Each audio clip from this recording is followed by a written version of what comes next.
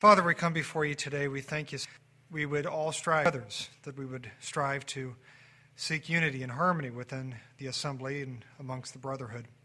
Father, we thank you for your upcoming feast days. We pray that they too will be a blessing for those who are here and those who will come from abroad. And we thank you and we give all this in the name of your Son, Yahshua the Messiah. Hallelujah. You all may be seated. It is a blessing to see everybody here today, and I'd like to also extend greetings to those online. We know that there's many watching and participating in that way. So, again, I'd like to welcome everybody here and also those online. In my last message, I focused on love and the first fruit we find there in Galatians, where today I want to continue with this theme, the fruits of the Spirit, and focus on the next one, and that is joy.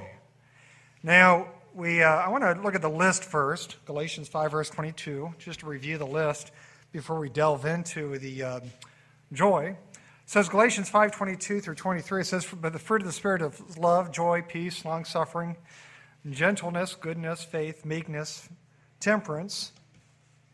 Against such there is no law." Now, Paul lists here 9 fruits, but, I really consider these characteristics of the Spirit. As I mentioned in my last message, I believe that this passage here is one of the most important we find in all of Scripture. Throughout Yahshua's ministry, he put a lot of emphasis on what he called eventually the weightier matters. And I believe the characteristics we find here within this list are part of the weightier matters. I also mentioned in my last message that we must exceed the righteousness of the scribes and Pharisees. That's a big deal, because that was a big part of Yahshua's ministry. We see this in Matthew 5, verse 20. Yahshua was saying there that we must exceed their righteousness. So how do we do this? How do we exceed their righteousness? Or, as I've mentioned before, we could never out-Pharisee a Pharisee. That's not humanly possible. It's important to realize that when it came to the law, the Pharisees crossed every T, they dotted every I. Nobody was more stringent with the commandments than the Pharisees of old. So with this in mind, how do we exceed their righteousness? How do we do better than what they did? Because again, we know that they were without blemish when it came to the law, came to the Sabbath and other aspects of the law. Well, I believe we do this by living the weightier matters. We do this by applying what we find within this passage. Now, again, today I want to focus on the second attribute, and that is joy. Very important one. Now, the first observation I want to make is this. While joy may be simple to understand, it is not simple to do. So again, while it's simple to understand, it is not simple to do. This is one that I struggle with myself, but I'm not alone, because truthfully, I believe most of us struggle with this concept. It's not just a happiness. We're going to really delve deep and trying to understand what this is, what this includes, how we should feel, how we should maybe not feel. But it is a very simple concept, but again, hard to master. Now, before we delve into the word, I want to define this word, joy, from a few different sides and a few different references. First one is from the Hebrew and the Greek. Always important to go to the Hebrew and the Greek. So the Hebrew is simcha, and means joy, mirth, gladness. That's from the Brown, Driver, and Briggs. The Greek is chara. It means cheerfulness. That is calm delight. So we see the meaning of these words. It's a happiness, it's an exuberance, it's a gladness. That's really what this word is conveying, cheerfulness, as we find from the Greek, calm delight. So here's 2 references. I really liked how these sources defined this term. This is from Patheos.com. It says, joy isn't like happiness, which is based upon happenings or whether things are going well or not. So you see, it's not based on circumstance.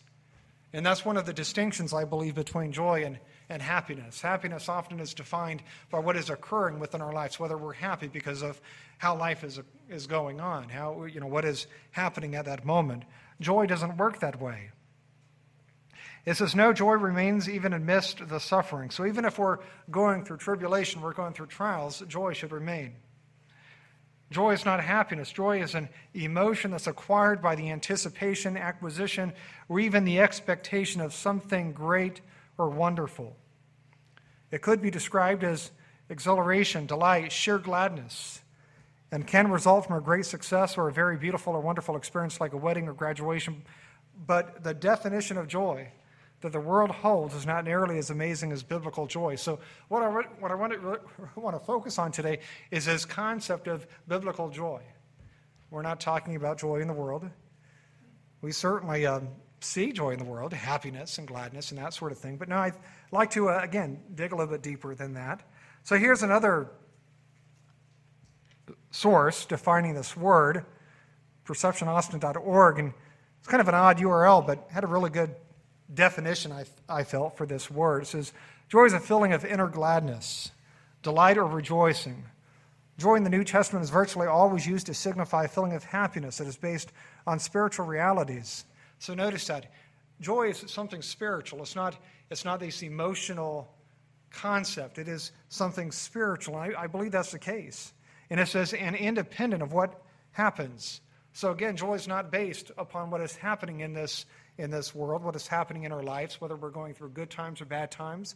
No, joy goes beyond that. And it says joy is an inner gladness, a deep-seated pleasure. It is a depth of assurance and confidence that ignites a cheerful heart.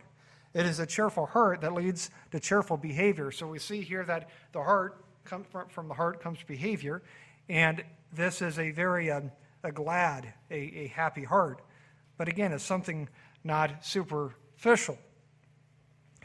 It is a cheerful heart that leads to cheerful behavior. Joy is not an experience that comes from favorable circumstances, but is Yahweh's gift to believers. And again, that's another very important concept, as we'll see here in just a few moments. I believe that joy comes from the Holy Spirit. I believe that joy comes from our Father in heaven. I don't believe that joy comes from, again, what we experience and what we go through in this life. So I am very much in favor of what it says here. That it's not based on favorable circumstances, whether life is going great or good, but it's based on Yahweh's gift through His Spirit. It says, joy is a deep down sense of well-being that abides in the hearts of the person who knows all is well between himself and Yahweh. So as we see here, joy is a deep sense of happiness, of gladness, of contentment. We find, I believe, in our relationship with the one we worship. And it's a feeling not conditional on whether life is going good or bad, on whether things are going great or whether things are going horrible. So to begin with, where does this attribute originate from? Where do we receive this concept? Well, Romans 15, verse 13, Paul provides a key. Paul says there in Romans 15:13, he says, now the Elohim of hope fill you with all joy and peace. You know, it's another thing we often see in Scripture. I'm not going to say much more than this, but we often find joy and peace together. And I do think that there's a correlation between the two. Matter of fact, the next message I'm going to be giving is on peace. That's the next one on the list. It says, joy and peace in believing that you may abound in hope through the power, listen, it says, through the power of what? Through the power of experience? Through the power if life is going good? No, it says through the power of the Holy Spirit. So Paul's writing to the assembly in Rome, and he provides insight as to where we receive joy, and biblical joy, not this superficial stuff. He explains here that Yahweh, through the power of His Holy Spirit, fills us with this attribute. And I believe that's where it comes from. And you know, what's great about that is if we don't have joy, we can pray about it, right? Yahweh can pour that upon us, I believe. And again, keep in mind the meaning of the word. You know, it's a form of happiness. It's a form of gladness. Not based on a circumstance, but based on our faith and hope in our Father in heaven. In other words, as a believer, joy should be something we feel no matter what we're going through in life, no matter how life can be. And, you know, some of us, we have some stories. You know, some of us, we've really suffered or we're suffering today. But, you know, I've also met people who suffer and they have joy. And that's a great thing to see. So no matter what trials we may be experiencing, we should always have joy in the one we worship. And that's one of the, again, concepts we find all throughout Scripture. You know, the best example of the promise that we find that should bring us a sense of happiness is the promise of everlasting life within Yahweh's kingdom. You know, if you think about it, not only will we live forever, but it's going to be a time of peace and happiness like nothing else. You know, nothing in this life, nothing we've ever experienced, nothing we will ever experience in this life will compare to what we'll receive during this time. It is going to be a time of happiness beyond anything else. You know, for this reason, to really experience joy, we must also, I believe and have faith in Yahweh's promises. Believe that He exists, believe that He can do what He can do. You know, it's not possible to have this sense of gratification without a deep faith and devotion in the one we worship. It's not something we can just wish. It's something that we, I believe, receive, again, through the Holy Spirit, based on the devotion, based on our depth, our dedication to the one we worship. You know, in fact, Paul in Romans 12, starting in verse 10, connects rejoicing with the concept of hope. Romans 12, 10 through 12, it says, "Be kindly affectionate one to another with brotherly love, in honor preferring one another, not slothful in business, fervent in spirit, serving the master, rejoicing in hope, patient in tribulation, continuing instant in prayer." So, before focusing on this concept of rejoicing, I want to spend some time looking at the other items we find here. Paul here in Romans begins by talking about brotherly love and how we should prefer one another. You know, I've done this quite a bit over the years. I've talked a lot about how we're a family in Messiah, and I believe that. I believe that, and I try to do things that foster a sense of family within this assembly. Because we should all view everybody in this room as part of a collective family. You know, for this reason, it's important that we understand these concepts. You know, I wish we would all be more cognizant of what it means to be a family in Messiah.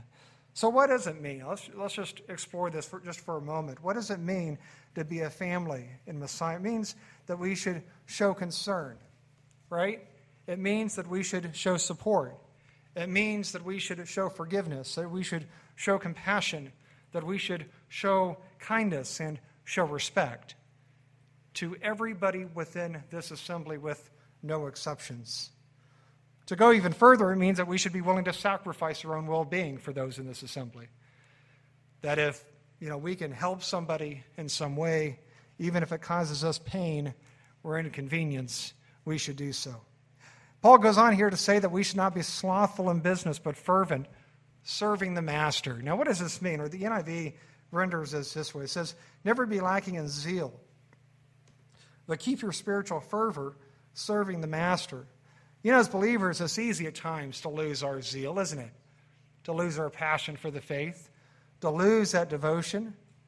Life can be hard and challenging. And it seems that this is especially true for believers.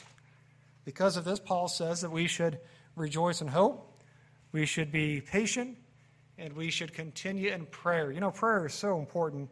Again, I believe if we suffer with a lack of joy, if we suffer with any of these attributes we find within Galatians, that list, that we should pray about it. Remember that joy is not determined by what is happening in our lives. I cannot emphasize that enough. Whether life is going good or bad, we should always have a sense of inner happiness based on our relationship with the one we worship. And that's hard to do. That's really, really hard to do because many of us, life has a way of removing that joy, of removing that happiness. But it doesn't, again, should not matter what we're doing, should not matter how life is going, should not matter whether life is going good or whether life is going great or whether life is going horrible. Because joy, again, is not happiness. Happiness is defined what is occurring in our lives at any time. Joy, on the other hand, again, is this deep-seated sense of happiness, this deep-seated sense of gratification, this deep-seated sense of gladness through the relationship we have with one we worship. Now, from Psalms 97:11, we find a connection between joy and righteousness or uprightness in heart. It says that light is sown for the righteous, and it says gladness for the upright in heart. So, what does it mean to be upright in heart? Or in Hebrew, the word upright comes from yashar, refers to equity or being just. So in other words, it means doing what is right according to Yahweh's word. That is what uprightness in heart means. Now, why is joy dependent or based on being upright in heart or doing what is right according to Yahweh's word? Or since it comes from Yahweh through the Holy Spirit, we must live a life that is honoring, that is pleasing to him. You know, it reminds me of what the word says about the Holy Spirit. Is it possible to quench the Holy Spirit? Absolutely. That's what Scripture says. Scripture says that we can quench the Holy Spirit. How do you suppose we can quench the Holy Spirit? Or we can quench the Holy Spirit by moving away from Yahweh's word, by relenting on the devotion and dedication we have as believers, by doing it our way and less his way. That is how we quench the Holy Spirit, by not following Yahweh's word. The same thing is true with joy. If we're not living a life of righteousness, Yahweh's not going to bless us with this inward sense, again, of happiness. So for us to achieve this and maintain this, we must live according to his ways. Now we see the same lesson. I want to look at one more verse with this. Proverbs 10, verse 28. It says, "There the hope of the righteous shall be gladness," or joy, "but the expectation of the wicked shall perish." So the word righteous here comes from the Hebrew zadik. What does zadik mean? Most of us, many of us, we may be familiar with this word. Or a zadik refers to a person who is lawful or just. So again, we see here a connection between living a life of righteousness and receiving Yahweh's joy, gladness. Now, think back to a time, and we've all done this. Think back to a time when you did something wrong, and you knew it. So you did something wrong, and you knew it when you did it. Think back to that moment. Think back about how you felt. You know, when we deviate from Yahweh's word, our happiness is negatively affected. It really is. And that's why there's a connection between this spiritual sense of joy and living according to Yahweh's word. We should feel guilty and ashamed when we do something wrong. You know, some of these people today, they say, we should never be ashamed of ourselves. We should always have this self-confidence and so on and so forth. No, as believers, when we do something wrong knowingly, or even unknowingly, we should be ashamed. We should be hurt, and we should want to do better. When we commit sin, that sin not only impacts our relationship with Yahweh, but also the joy we have through him. And I know, again, that's a very simple concept. But believe me when I say that's a true statement. If we have joy within our lives, within our hearts, through the Holy Spirit, and we pull away from Yahweh's word, that joy that we have will also diminish. Now, in Proverbs 17, verse 22, we find another benefit of joy. It says, "A cheerful heart," or joy, is good medicine, but a crushed spirit dries up the bones. You know, it's a medical fact that our demeanor affects our health. Would you agree with that? Our demeanor affects our health. You know, if we're a positive person, it's going to affect our health in a positive way. If we're a negative person, it's also going to affect our health in a negative way. If we're happier, we're going to feel better, we're going to be healthier. You know, here are two studies. I normally don't do this, but I think it has relevance to what we're focusing on today. Two studies from Harvard, both showing that when we have better attitudes, this leads to better health. So the first one is the happiness health condition from Harvard Medical School. It says, want to feel better and improve your health? Start by focusing on the things that bring you happiness. Scientific evidence suggests that positive emotions can help make life longer and healthier. And I believe that. Of course, this is another study. It says, but negative emotions are only one half of the equation. This is a pretty long article. I just took a snippet. It says Laura Kubzansky, HSPH, Associate Professor of Society, Human Development and Health. It looks like there is a benefit of positive mental health that goes beyond the fact that you're not depressed. What that is still a mystery. But when we understand the set of processes involved, we will have much more insight into how health works. Kubzansky is at the forefront of such worship. In a 2007 study that followed more than 6,000 men and women aged 25 to 74 for 20 years, for example, she found that emotional vitality, a sense of enthusiasm, of hopefulness, of engagement in life, and the ability to face life stresses with emotional balance appears to reduce the risk of coronary heart disease.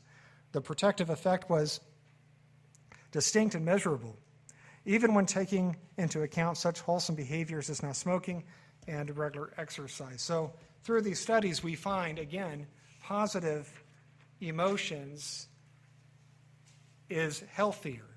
It helps to improve our health. We find a correlation between happiness and health. You know, it never ceases to amaze me how often science supports the Bible. You know, in this case, we find that they both agree when we have a positive attitude, we will have a healthier life.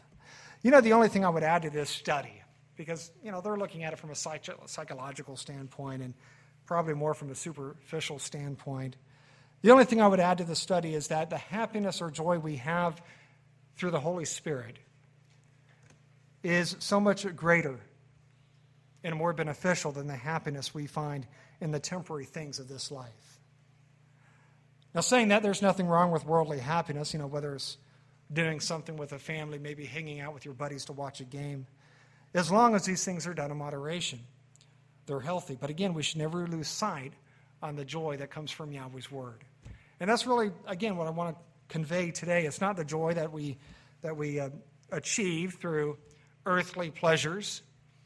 No, it's a joy that we achieve and we find through the relationship we have with Yahweh, because, again, it's so much greater, so much deeper. You know, there are two examples in Scripture that really stand out for me when thinking about joy. Thinking about two people who really exuded joy. The first one is from King David. King David. I picked out an example here in 2 Samuel 6:12 through 15. It reads, "And it was told King David, saying, Yahweh hath blessed the house of Obed-Edom, and all that pertaineth unto him, because of the ark of Elohim. So David went and brought up the ark of Elohim from the house of Obed-Edom into the city of David with gladness. And it was so, that when they bore the ark of Yahweh had gone 6 paces, or about 15 feet, he sacrificed oxen and fatlings, and David danced before Yahweh with all his might." Notice that, what it says. He danced with all his might. You know, this is not just a simple dance or half-hearted. I mean, he was really involved in this dance. "And David was girded with a linen ephod. So David and all the house of Israel brought the ark of Yahweh with shouting and with the sound of a trumpet." Now, before we look at David's actions here, I want to give you some background with the Ark of the Covenant. Before David brought it to Jerusalem, it was in the home of the man we find listed within this passage for about 20 years. Matter of fact, we don't hear about the Ark since 1 Samuel 7, verse 1, during the reign of Saul. But we find here that David was determined to bring the Ark back to Jerusalem, the city that he conquered. Now, why do you suppose he was determined to do this? What was the reasoning for this? Or the Ark was the most reverent and holy object within Yahweh's worship. If anything defined worship, it was the Ark of the Covenant. And that's why it's sought after today, because nothing is more sacred than this box that Israel built. Also, I believe it was David's attempt and desire to restore pure worship back to the nation of Israel, back to Jerusalem. In so doing, he also recognized Jerusalem as Israel's new capital. Now, from a historical standpoint, realize that this was significant. This was a really, really big deal, for the Israelites to bring the Ark of the Covenant to Jerusalem, to the city of David. Now, the main thing I want to focus on here is David's reverence and joy. It says here that after they had gone 6 paces, and 6 paces about 15 feet, they sacrificed to Yahweh oxen and fatlings. Now, there is some debate as to whether they sacrificed the first 6 paces or whether they did this throughout the entire journey. So we really don't know. There's some debate there. Either way, this shows a desire from David to worship, to show reverence as he was taking the ark to Jerusalem. Now, it also shows here that David danced before Yahweh. Matter of fact, he did this in a linen ephod. And with this, we see that there was singing, there was shouting, there was trumpets being blown. You know, I believe that we see here an example of a man who, and I don't know if I've ever used this expression in reference to a relationship with Yahweh, but I believe that David was in love with Yahweh. I really do. I believe that he was in love with Yahweh. You know, there's a lot of examples of people being devoted, people being dedicated, people wanting to serve, people being passionate. But David's depth of commitment, David's depth of love, I think, was beyond most, if not everybody. He was in love with Yahweh. And we see that, I believe, here. You know, in this story, we find that David's wife rebuked him for being indecent. I'm not going to read that account. He just had that linen ephod. I'm not sure what it exactly covered, but I'm sure it was somewhat decent. But, you know, it was certainly wasn't something you would do all the time or generally go out in public with. But, you know, for David, nothing else mattered. He had such a love and joy seeing the ark come to Jerusalem that nothing mattered. Everything else was secondary. You know, he had such a joy and exuberance as the ark was coming to Jerusalem. You know, out of all the examples, as I've said, I believe that David exuded joy, this exuberance, this happiness, this gladness that he had in his Father in heaven. You know, as believers, I believe that we should all look to David.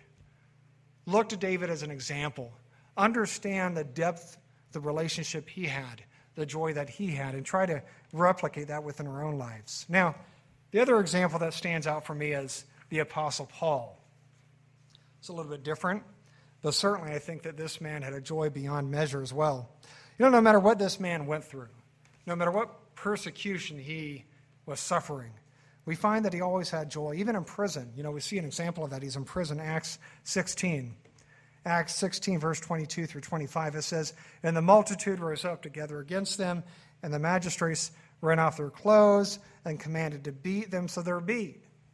They're whipped. It says, "And when they had laid many stripes upon them, they cast them into prison, charging the jailer to keep them safely, who, having received such a charge, thrust them into the inner prison and made their feet fast in the stocks.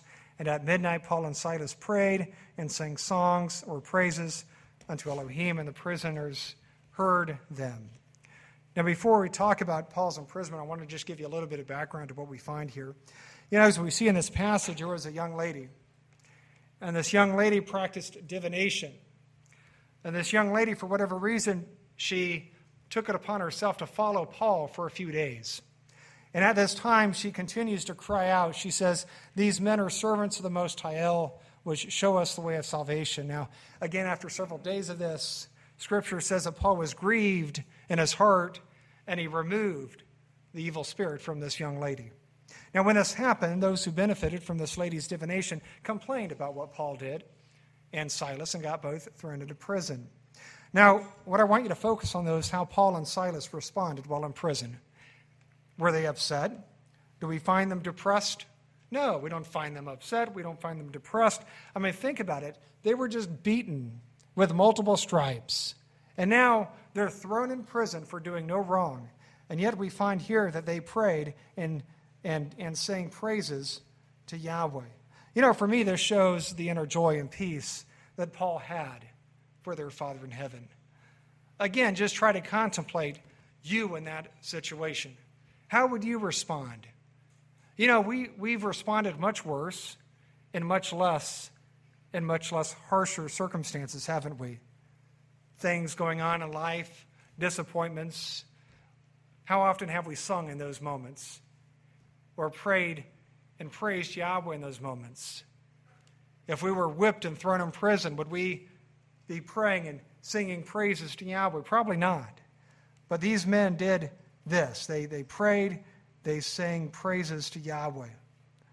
No matter what the persecution, nobody was going to remove that joy they had within.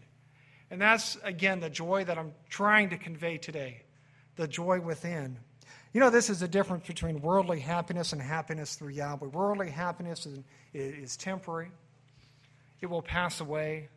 And, you know, if we've known anybody of any age that's passed away, and I've seen some examples of this throughout my life, people that were successful at one point, and as they get old, they lose what they have. It's just a natural progression.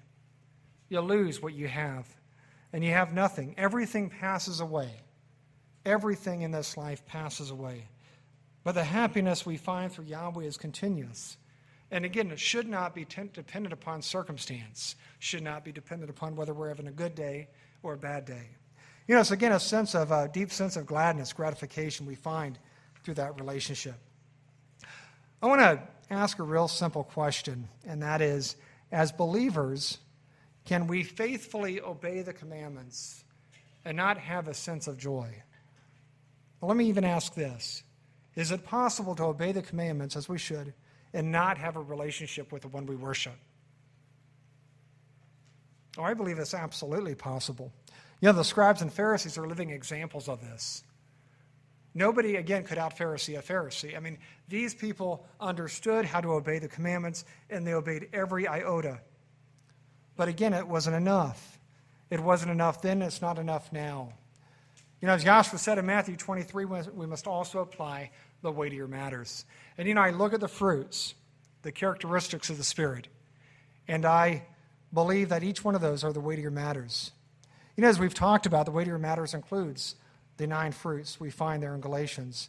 If we fail to do this, I fear that we might receive the same result from Joshua as he gave to the scribes and Pharisees. That's how important this message is. That's how important it is that we learn how to apply the fruits of the Spirit. You know, in some ways, I see the laws as maybe high school. You know, we learn the do's and don'ts. We learn what we should do and what we should not do.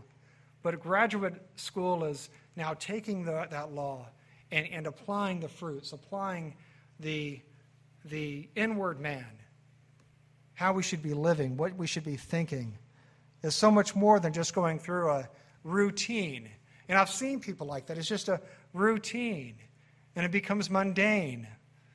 But I believe Yahweh wants more than that. I believe Yahweh wants us to have a change in heart, a change in who we are. And again, that's where it goes back to these fruits, these weightier matters. Now, when speaking about joy and promises, I've already mentioned this, but I want to look at a few examples. There's nothing greater than the promise of the resurrection. Can you think of a single thing, a single promise that is greater than the resurrection, than Yahshua's return, than the kingdom? I can't think of anything. So I want to read 1 Peter 1, 7 through 9. It says that the trial of your faith being much more precious than of gold that perishes. You see, Paul understood that. Paul understood that gold perishes. You know, we may have it in this life, but someday it's going to be gone. It says, though it be tried with fire, might be found unto praise and honor and glory at the appearing of Yahshua Messiah, whom having not seen, you love, and whom, though now you see him not, yet believing, you rejoice with joy unspeakable. So that's how Peter defines it. Joy unspeakable and full of glory, receiving the end of your faith, even the salvation of your souls. So Peter here provides a picture. He paints a picture of the resurrection and Yahshua's coming. You know, as I said near the beginning of this message, nothing should bring us more joy, should bring us more enthusiasm than the promise of the resurrection. Peter describes it as unspeakable joy. Now, what do you suppose he meant by this? What I believe he's saying is this: there are no words. There's nothing I can say, there's nothing you can say to describe the joy, the exuberance that we'll experience when we witness the return of our Savior. Now, for a moment, though, let's just try to imagine. I've done this before, but we're going to try it again. So close your eyes. I want everybody to close their eyes, and I want you to try to visualize this scene. War and chaos is all around you. But in the middle of the chaos, you look up into the sky, and as you do, you see the clouds part, followed by Joshua with thousands of angels. Thousands, tens of thousands of angels with him. After this, you see the dead rising from the graves, changing into spirit beings. You then see those yet alive. As they're standing, they change from flesh to spirit in a twinkling of an eye. After this, you see the elect of Yahweh rise to meet Joshua in the clouds, where we will reunite and then descend with him back to this earth, and will always be with him. Can you envision this happening? Can you see this happening? Can you feel the overwhelming exuberance? And I don't believe we can ever fully contemplate this moment. I really don't. Because I think if we find ourselves in this situation, blessed to be found worthy, blessed to experience this moment, I think it's going to be beyond anything we could ever imagine. But can we even envision it just a little bit? Realize the exuberance, the gladness, the joy that we're going to feel when we see our Savior coming back to this earth. We're going to see war and chaos all around us. 3.5 years of war and chaos. Death all around us. But when Yahshua comes, we know that all of that will be a thing of the past. This is the moment that we'll see Yahshua return to gather his people. And this is what Peter defines as unspeakable joy. It is the greatest promise we find within the Word. As believers, we need to package this moment, try to place it within our hearts and minds, remember it. I wish in many ways that I could express this better. I wish in many ways that I could say something that would spark joy within all of us. But I also realize that this is a personal walk. I realize that we can attain this only if we ourselves are willing to pursue it, to understand it, to take it in. Yahshua provides a similar picture. I want to close this as the last passage for the service. Luke 21 verses 28. It's one of my favorite scriptures. And it says, when these things begin to come to pass, then look up. Lift up your heads, for your redemption draws nigh. Now, Luke 21 is known as the Olivet Prophecy. It's a series of prophecies along with Matthew 24 and Mark 13. Within it, Yahshua provides many prophecies that will occur, that will happen before and at his coming. Now, this verse we find here is, again, one of my favorite. It says that when we look up, that we're going to see Yahshua coming down, and we're going to know that our redemption is near. Again, this is a reference to his return. As we see in the Olivet Prophecy, the 3.5 years before Yahshua's coming is known as the Great Tribulation. Yahshua said that this would be the worst time this world has ever seen and will ever see. It will be worse than the atrocities committed under the Nazi regime when 6 million Jews were exterminated. But when all is said and done, we find here that our great hope in this passage, and that is the second coming of our Savior. And again, if anything should bring us joy, this sense of inward exuberance, this gladness, this elation, it should be this. It says here that when we see him again, that our redemption is near. The word redemption in the Greek refers to forgiveness, refers to acceptance that we will achieve through Messiah. Can you imagine, even begin to imagine, the profound joy that we'll feel when we see the return of our Savior, knowing that we've been found worthy, knowing that we will enter into eternal life, knowing that we will be with Yahshua forever. I wish, again, there were words to fully convey the joy, the happiness, the elation that we'll feel at this moment. But I know whatever I say will fall miserably short to the promise that we find here within Yahweh's Word. Nonetheless, the promise we find here should drive us, should motivate us to really seek after this happiness within. I want to close now by leaving you 14 tips. I was doing some research online, seeing if I could find a list that would help us achieve this, maintain this. So here's some tips on how to maintain and receive joy. So number one is living a life of righteousness. We've already talked about this, living a life of righteousness. We understand that there's a connection between living for Yahweh and receiving joy. Another one is avoiding pride. Over the years I've talked a lot about pride and how harmful pride is. Another one is being patient. We see examples of these, Romans 12 verse 2, for instance. Being honest. Why do you suppose honesty is important if we're going to receive joy? Can we be joyful if we're lying, deceiving? No, we need to be honest. We need to be open.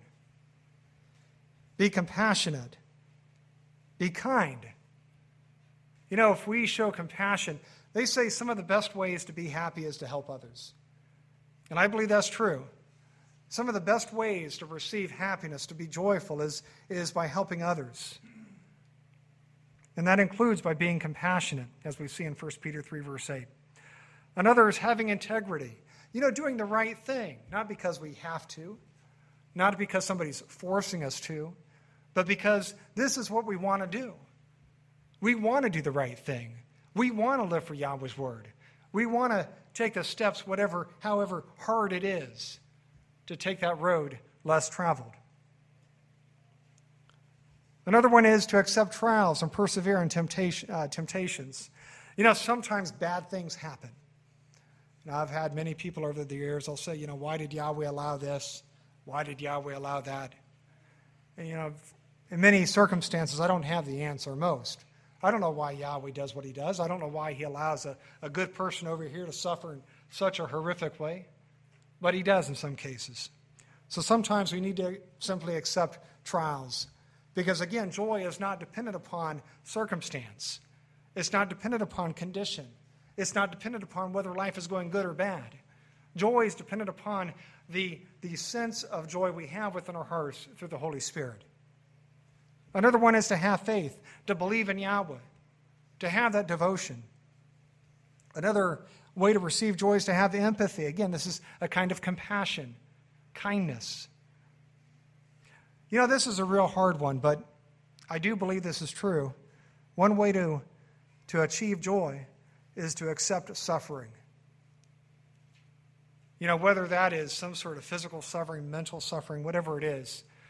I know some in this congregation are suffering, physically, mentally. Whereas Yahweh's people, we need to accept this suffering. Because, one thing we always need to keep in mind and realize is that if we're suffering today, that is not forever. Someday that suffering will go away at the resurrection. Another way is to enjoy every moment of life. Sometimes, especially life here in this country is so busy. We get so caught up in everything we're doing, work and sports and kids and, whatever else it is. So busy with life. I think one way to receive joy is to take a step back and enjoy every moment. Sometimes I'll try to remind myself when I'm outside, maybe with my daughters. And Bella likes to come out with me. I have a chair on the deck in the back, and she'll come and sit by me. And I try to sort of treasure those moments because I know that those moments will not be here forever. Someday she's going to be grown, and it's going to be different. So I think it's important to treasure each moment, to really enjoy life. Another way is to trust in Yahweh's providence, to realize that He's in control. And that's a big one. Again, we get so concerned sometimes about life. Many of these times it's some trivial thing. So it doesn't even matter. Have trust in Yahweh. Promote peace. And the last one here is to seek Yahweh's comfort. So I think these are good ways to maintain, to achieve this inward sense of happiness, this gladness we find through Yahweh's word. Where today we're blessed not only to hear the word and hopefully take away some very valuable principles